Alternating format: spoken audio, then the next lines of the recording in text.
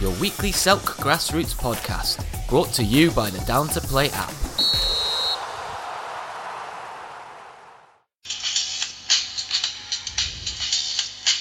One-to-one with Odds and Eden. Recording. I'm here with TJ, Trevor Elliott, known as TJ. Hi, how you doing? I'm good, man. How are you? Long time. Yeah, long time. Do you remember me from down Whitehall? Yeah. Running around like a lunatic. Yeah, I got good memories at Whitehawk, to be honest with you. Yeah. So that's why I was really keen to jump on this podcast. All right. Do you remember how you got into football? What was your way in originally?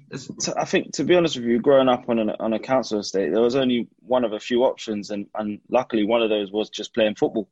So football allowed me to escape some harsh realities, and it allowed me to channel my aggression constructively, really. So whilst others were leaning towards gang affiliation or criminal activity, I led more towards football because I absolutely loved it. So that's really how I got into it. And which do you mind saying which area or which estate? Yeah, I grew up in Streatham, southwest London, Streatham Hill. And where I was based, there was quite a few estates. And at the time, what was going on was, I think it was postcode wars or postcode rivalries. I think the media brandished it as. It was one of those things where I always consider myself to be lucky because people always knew me through football. So I could go from different estate and people would recognize me as, that's TJ, he plays football, he's all right, he's cool. But it wasn't the same for some of my friends. They would go down the road, and because of the postcode war, there would be a lot of animosity and anger towards each other. So it wasn't a great place to grow up in South London at the time. Mm. And what teams did you start playing for? I remember when I was playing for a lot of sort of Saturday teams when I was younger. I remember I was at Gravesend and Northfleet. I think they were Ebbsfleet. They changed their name to Ebbsfleet, but I was with them when they were Gravesend and Northfleet at academy levels. Joined football academy Wickham, went to Amersham and Wickham College. Then I was just playing non-league. I think I was at Sevenoaks and a lot of sort of Fisher. I think Fisher at the time. So I was just kind of just popping around, really, as you do, and just trying to find my place within the game. Yeah. And when you was at Fisher, was it at the old ground, or were they sharing it at Dulwich? Because they shared with Dulwich. They were sharing it at Dulwich Hamlet. Yeah, they were sharing it at Dulwich Hamlet. Yeah, so it was a bit of a transitional stage at Fisher. They were going through a transition, so yeah, it was when they were sharing it with Dulwich. Yeah, and and then you got into the work you're doing. You had a career, and then you had an ACL. Around about 2017, was it? Yeah, I did.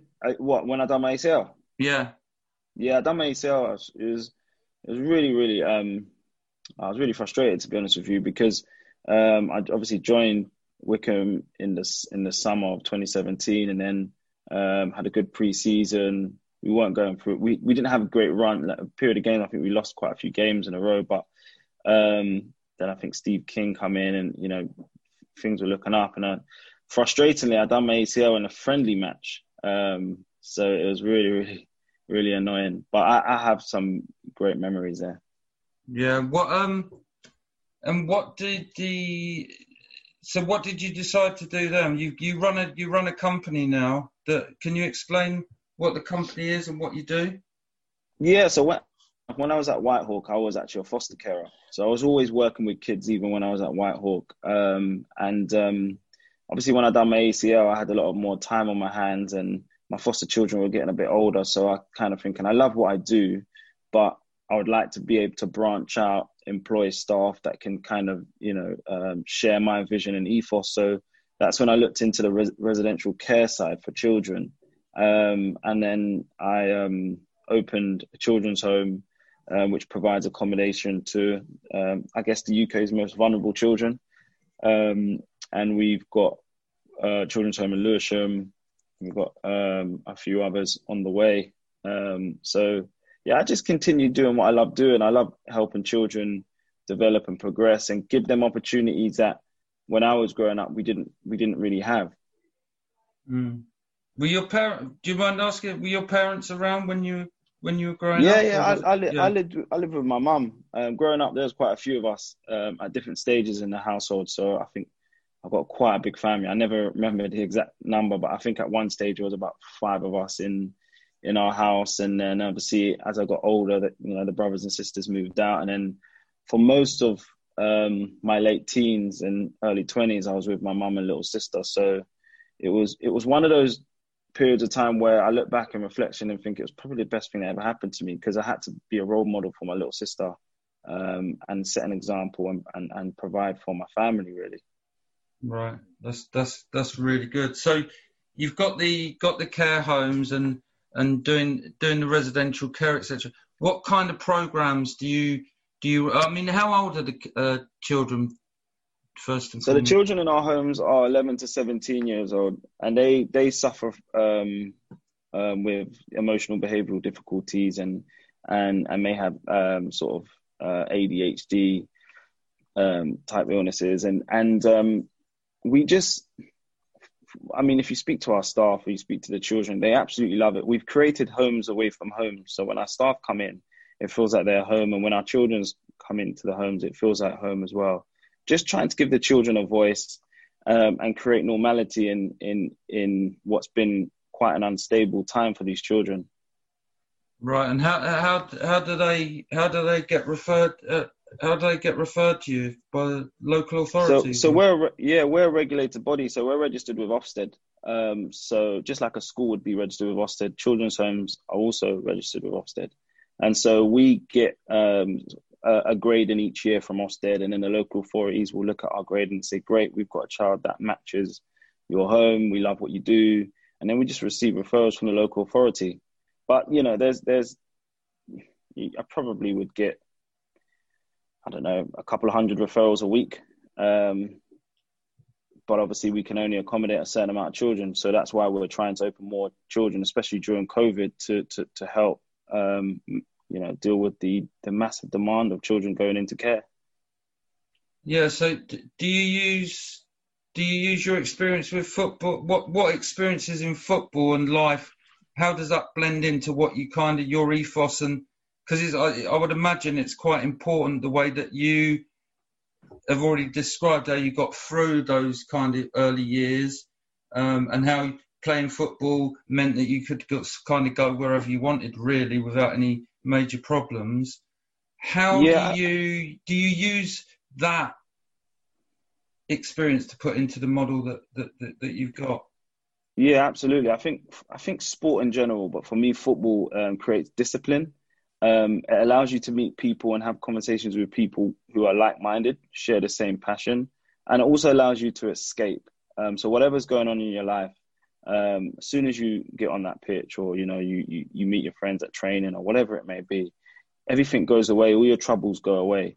And I guess in the UK, football's probably the biggest sport going, by quite a distance, and so a lot of my children have some form of interest in the sport itself. One of my children is just signed for Dartford under 16, so he's doing really, really well.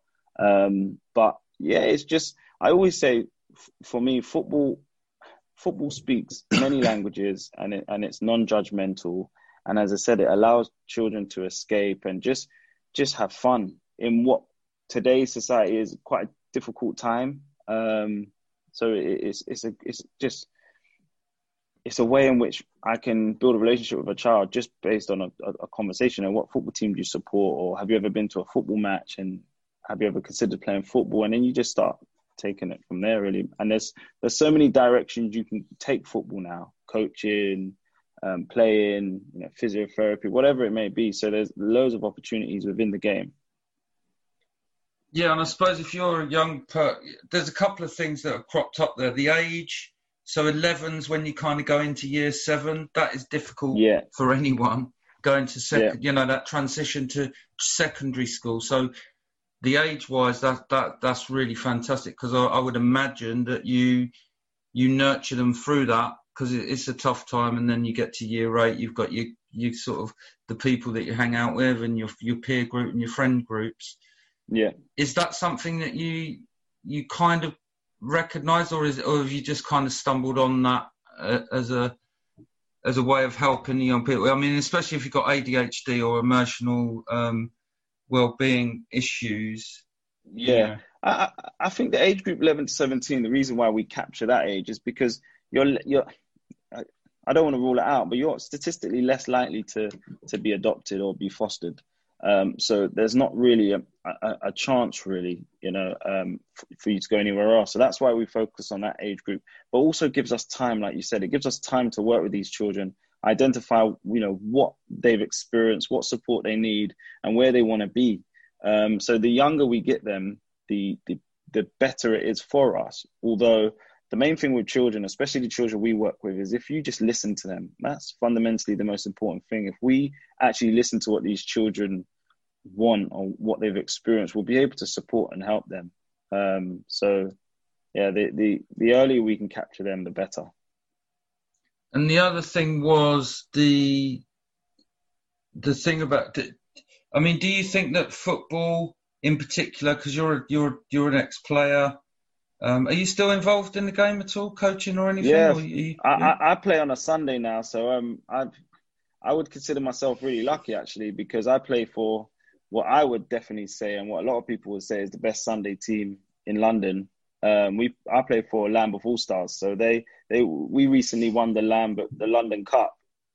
So yeah, a lot of people know who we are, but they're a community club. They do everything for the community. They've been around for years, and the direction in which they're going in is helping so many more children. So I've been lucky, really, that I've been a part of that club as well, because their ethos fits in exactly where I feel like the game should be going, helping these children, guiding them, being positive role models and influences. So have you been on Jamie's show then, Jamie Leggett? No, I don't. No. Oh, I'll get you on because he does Let's Talk Mental Health. But I'll let you talk in a minute. But I like to talk as well, and it's kind of like. But right.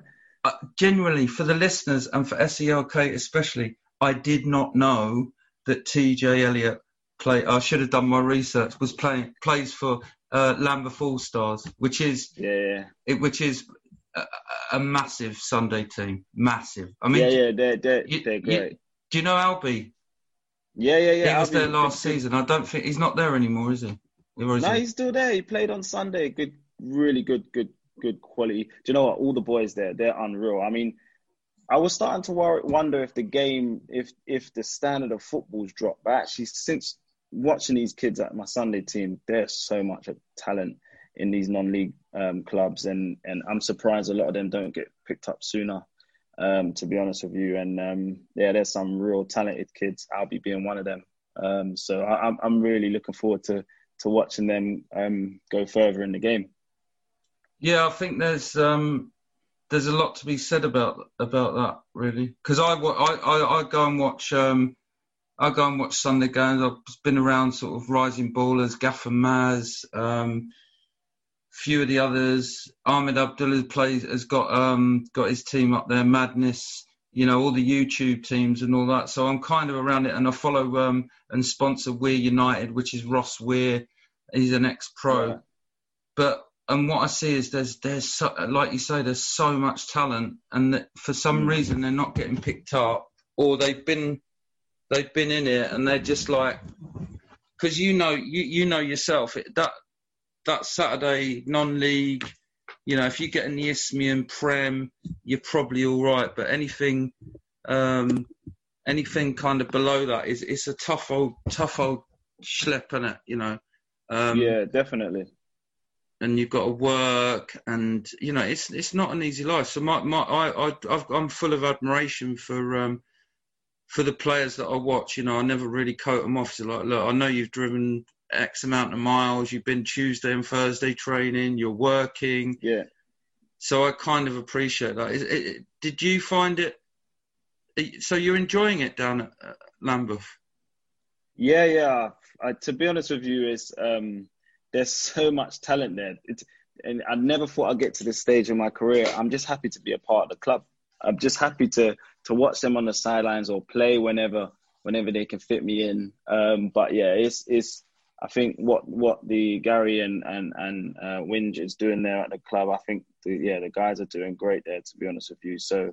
Yeah, it's just one of those things where they're a community club, but they're also winning everything. I was lucky to be a part of the London Cup where we won that as well, and that was a special moment, to be honest with you. So wow. I didn't actually play that game, to be fair. I missed out on that game, unfortunately. But yeah, Lambeth do what Lambeth do, and that's win. They continue to go from strength to strength. And are they still playing? Will they be playing on Sunday, or is it all stopped now? No, I don't think it's stopped. Not that I'm aware of. To be honest with you, it's hard to keep up with these government changes and new guidelines, etc. Everyone just wants to play football. That's the most important thing. Yeah, but ultimately, it's making sure everyone's healthy. That's the main thing. Yeah, you've got to stay safe. Are you finding it difficult in your business, just trying to keep the kids on top of being safe? Yeah, do you know what the difficulty is with children is trying to get them to understand what is actually going on. Trying to get a child to wear a mask is not always easy either, or the public will look at them in a weird way because they're 14, 15-year-olds not wearing a mask, and sometimes people in the public can be very judgmental and not actually think, this is a really difficult time for these children. But I would like to describe our children's homes as like a bubble. Everyone within the bubble stays COVID safe, and everyone looks out for each other, and we're like a family unit. So we get through things together. And that was kind of my vision when we were opening one of our homes. It was, I had a choice. At the time, we didn't have any children in, and COVID had just kind of struck February, March times. And it was either I don't take any kids in and wait for this pandemic to sort of be over, or open my doors to these children and we get through it together. And that was fundamentally the most important thing for us. Yeah. I mean, that's similar to where I work. It was like we did at the end of the summer, it was like, okay, lifted a bit. It's like, well, what do we do? I mean, we're all working remotely, so you're phoning these young people up that you've never met before, whereas in the centre you would actually meet them face to face.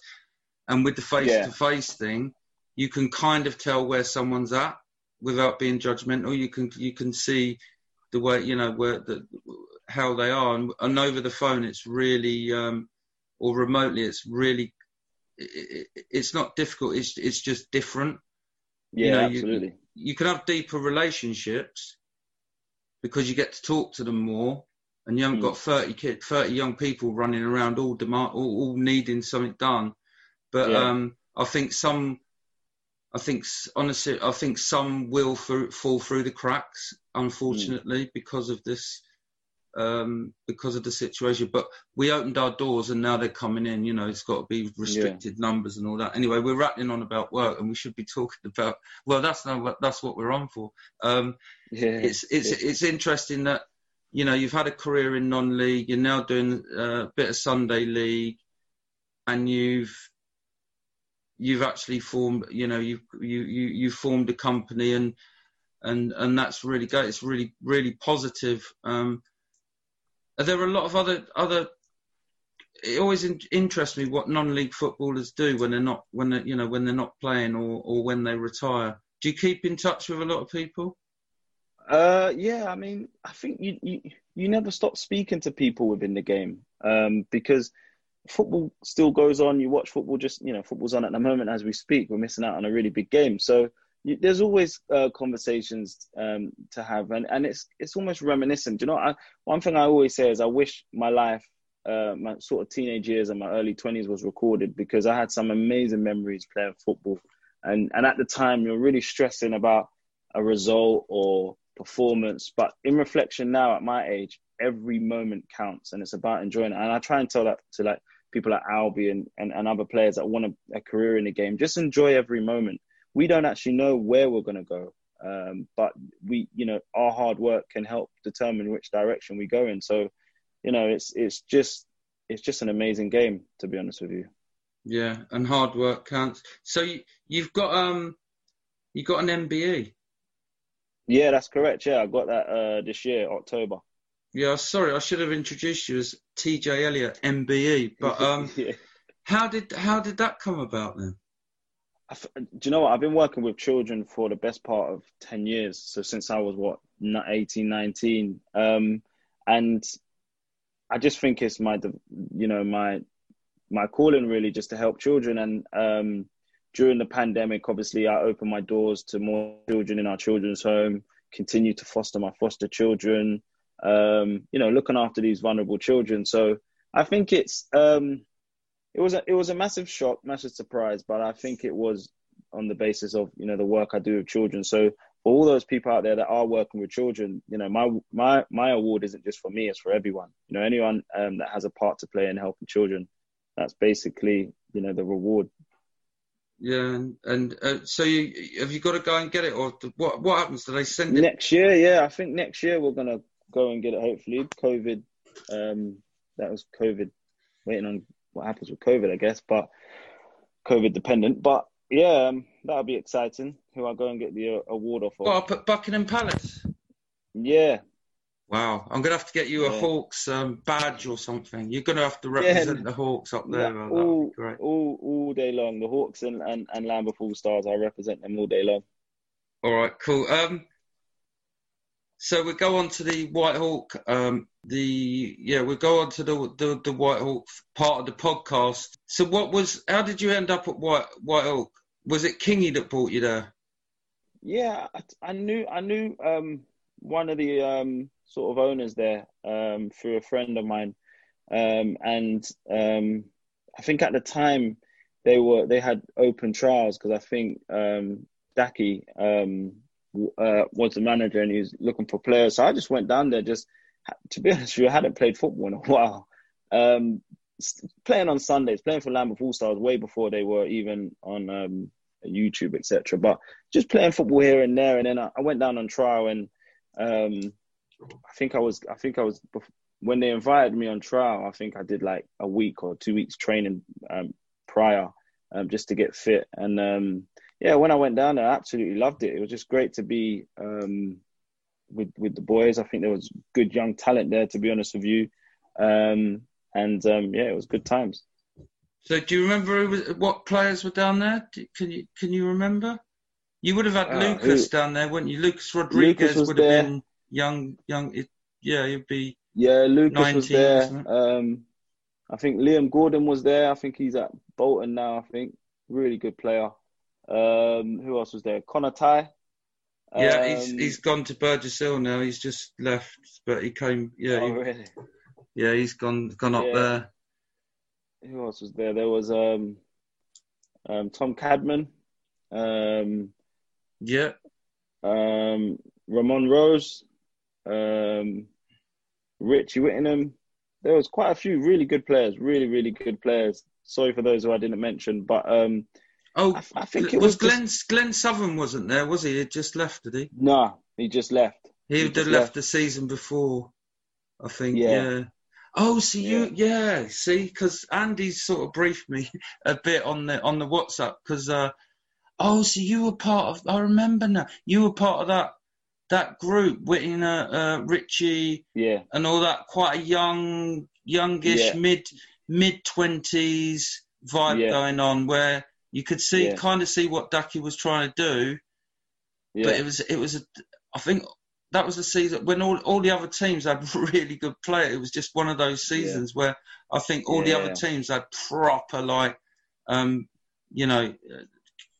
that had come down. Yeah, I think what it was, it was timing. I think if you was to give Daki the players a few years later that he had then I think it would have been a success. But that particular year, the standard was very, very high, very high. And I don't think we had enough pre-season together. I think when Steve King came in, what he did well, he created balance. So he brought in some experienced players as well as some of the younger players playing. But I think football's always timing. The players that I played with, if we was to play a couple of years later, because I still watch some of the sort of non-league football, and I look at it and think, you know what, these players, if it was today, you know, it probably would have been a different season. But these things happen in football. I think it would. Everyone certainly tried, and I think they almost stayed up that year as well. Steve King turned it around. Is he still at Dartford? Is he? Yeah, I saw him on Saturday. We had a friendly at Dartford, so I saw Kingy. David Jaya was down there. Oh yeah, I saw David Jaya the other day. Actually, funny enough, randomly. What a weapon! He's a legend. Oh my God! They reckon he was. Marv said that Marvin Hamilton was there. Obviously with Whitehall, but he said that David Jaya is known as the strongest player in non-league because of his strength and just getting about. I mean, he's really, really impressive to watch. You know, he's still got it. So, who else was Dom Vos there? Yeah, he was there. I had a short stint with him when he was there. He was there for a little bit, and then I think he didn't. And I think he left, or he went got an injury. I think he was coming back from an injury, and I think he got an opportunity to move on. But very good player, very good player though. Very I think is he still at Dulwich? Maybe. I think so. Yeah. Yeah. So you've got that. So that your kind of generation and that group. Do you still keep in touch with each other on the social media, or are you? To be honest with you, I've never really been on social media. I've never really been. Even when I came down to the Hawks, they were like to me, "Oh, you on Twitter?" I specifically got Twitter because of Whitehawk. As soon as I left Whitehawk, I came off it. But I've only recently this year, October, when I got the MBE award, came on Instagram. So 29 years old, I've never been on Instagram. So, you know, I've never really done social media, just because my line of work as well. You have to. Yeah, I get you. Yeah. Yeah, it's very difficult. But yeah, I mean, I've got a lot of love for everyone there. I think everyone was great. Yeah, I just got such great memories. Have you got? I know, sticking it on you. Have you got a memory that's kind of sticks with you? Because you didn't play that many games, did you? Because you got injured, but yeah, I played a lot of friendlies pre-season and then a few league. I don't know, probably about 5 or 6 league games. I can't remember. But to be honest, it was a home game. I think we was playing a home game. I think it must have been a pre-season friendly, but I remember the fans. They had a little song for me, and it was. I think it was Last Night. You know, the Last Night, the DJ saved my life. But they replaced the DJ with the TJ. And I just found that hilarious. I made that one up. Oh, was that you? Yeah, that was quality. That was absolutely quality. It sounds like it does sound like one of mine, because I'll spend the whole week thinking, right, we've got to get a song for TJ. We've got to get a song for the other players. Yeah. What's his name? Did you say Ramon? Ramon Rose, yeah. Yeah. Because there's an old song there's a song called Rambling Rose by a punk band called The Damned, which is way before your time. So, love is like a Ramon Rose. The more you see him, the more he glows. So, Ramon Rose. Anyway, I'm on one now. Brilliant. But that's what we kind of spend our time doing, really. Yeah. So you have got fond memories of Whitehall. That's great. I think most people that have been down there have had. In terms of the fans, especially, I think they've had a really good experience. To be honest with you, I've gone and watched friends play non-league or even higher levels. The fans, the connection they have is unbelievable. Just happy bunch of fans. They will back you through thick and thin, and they just love the club, and that's why I always have special memories, and just a special fan base and a good community club. Because even down at Truro, you got spanked 7-2 at Truro, wasn't it? Yeah. Was it on a Tuesday night? Because the first game was cancelled and the fans went down and they just went to the ground anyway. And it's Yeah. teeming down with rain, and just like you can Oh, imagine. it was horrid. It was And horrid. I'll then never forget that. You said if I got any good memories, not bad memories. That was But didn't you horrid. have to play the game on a Tuesday night or something? Yeah. I think we did we drive down there I think we drove down there and stayed the night or something like that. A couple of players actually got a plane there. It's ridiculous. It was that far. But yeah, the Yeah, fans were there. The fans were supportive. Amazing, absolutely amazing. that And is as I that said, is in reflection, to be honest with you, because I started playing for Whitehawk at a particular time in my life where I was just really content and happy. I just enjoyed every moment of it, to be honest with you. yeah. So I got to this stage of my career where I was at mid-20s.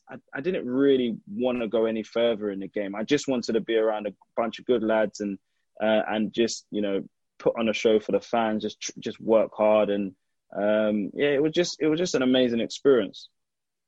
Good stuff. Really good. You're kind of helping me get my memories back, because the seasons come and seasons go, and you just reminded Yeah, me of that time. I remember, in particular, I think it was at Oxford City away on the Saturday afternoon, driving down. I just love it, just driving down, going to places you've never been, and some of them are like right out in the sticks, and you turn up, and then there's a familiar face of the team and the players, and you kind of feel safe and everything. yeah. It's a strange experience, and I don't think you get that with the Premier, with Premier Nah, League clubs and all that. You just turn up, sit because down, the you know. players are touching distance, and you know what? The players appreciate the love from the fans, and the fans can feel if the players are genuine or not, and who's fighting for the club. And it's just, as I said, I think non-league is amazing. I think Sunday League is going in the same direction. It's just becoming more community focused, and yeah, I'll definitely be coming next season to watch the Hawks more often. But yeah, I'll bring Well, probably some of yeah. my children there when we're allowed back in. Well, no, actually, we'll. Now I've got your number. We'll definitely organise that with Andy and Kev, who I don't think you met, Kevin Miller. We'll have you down as our guests, MBE, all of that, and bring most importantly, bring the kids down, that the children that you work with, because I've got a friend. I've got two sons, and when they were younger, we took one of the boys from their football team down to Brighton, and Yeah, he's from kind of northwest London, young yeah, Jamaican boy, yeah, and we drove down, and I thought, I'd drive along the seafront, let them see the pier and all that, and yeah. literally what come out of the boy's mouth was like, oh look, there's a pond, and he Yeah, didn't know what the sea was. yeah. He It's knew what the crazy. sea was, but he'd never actually seen, Yeah, coming from inner London or inner city, wherever that is, and then actually going down. And we drove along the front, and I took him on the beach, and it was just like, whoa. So if we can sort of kind of give an experience like that for some of your children from your homes, and that would be really fantastic. yeah. Um, Absolutely. Brighton's got a special place in my heart. To be honest with you, I've got family down there, and I'm in the process of actually opening a children's home in Brighton. So um, yeah, it's. I'd definitely love to bring some children down there for sure. you're welcome anytime, man. You're a life member now. Yeah, You're on board. not gonna be able to get rid of me now. Listen, this is what we want to do. We want people like yourself on board, and Danny Mills is doing a lot of stuff now with around race and equality and stuff like that. He's putting out some really good stuff, Danny. And there's a lot of other players that are doing stuff, good stuff. And I don't think you get enough publicity for what you do. It's all Yeah. kind of hush hush. But just on a sort of last, do you think that the fact that you've spent time in non-league and it's quite a humble place to be, and that relationship with the fans and being within touching distance, and you have to form a relationship, do you think that's aided you in your homes when new kids come in, new young children come to the home and stuff? That kind of the fact that you're friendly and nice, and everything's going to be all right. You know what I mean? That Yeah, safety net. I think, if I were to describe one word, I would look back and reflect, and it's what I kind of promote in my home is just gratitude. Just so grateful having people paying to come and watch us, being paid to play a game you absolutely love, and just putting on a show for the fans, because that's all they are. It's really just entertainment, and just go out there and give your best. And it's the same I say for my children. Look, I don't expect them to go on to be presidents, but I do expect them to try their best. And that's the same for the fans. It's the same concept, really. And then I'm grateful for them just giving me their best. And yes, we're going to have ups and downs, but as long as you've tried your best, you can't really fault anyone. That's a good way to end it. Thanks, TJ, for coming on. TJ Elliott, MBE. Thanks for coming on. Thanks for having me. Listen, I've found out a lot. I think I've made a new friend as well, which is met an old friend again and got to know him a bit better. But thanks for coming on. It's really good. And have you got a message, Christmas or festive message for the White Hawk fans? Yeah, Merry Christmas, and I'll see you in the new year for sure. Yeah, TJ's coming. He's going to come and save our lives. All right, cool. Cheers, good luck man. with it. And I'll keep in touch with you. And make sure. Yeah, defo. All right. All right, then. Cheers, pal. God bless, man. Take care. Bye. Take care, man. Bye. Bye.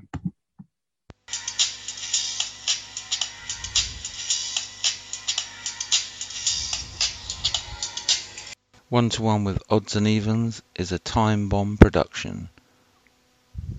Follow on social at Odds and Evens. Time Bomb Productions. I'm out. One to One with Odds and Evens. Having trouble tracking who can play and who can't? Download Down to Play before your next match. The first app to purely focus on player availability. Get Down to Play for free in the App Store and Google Play.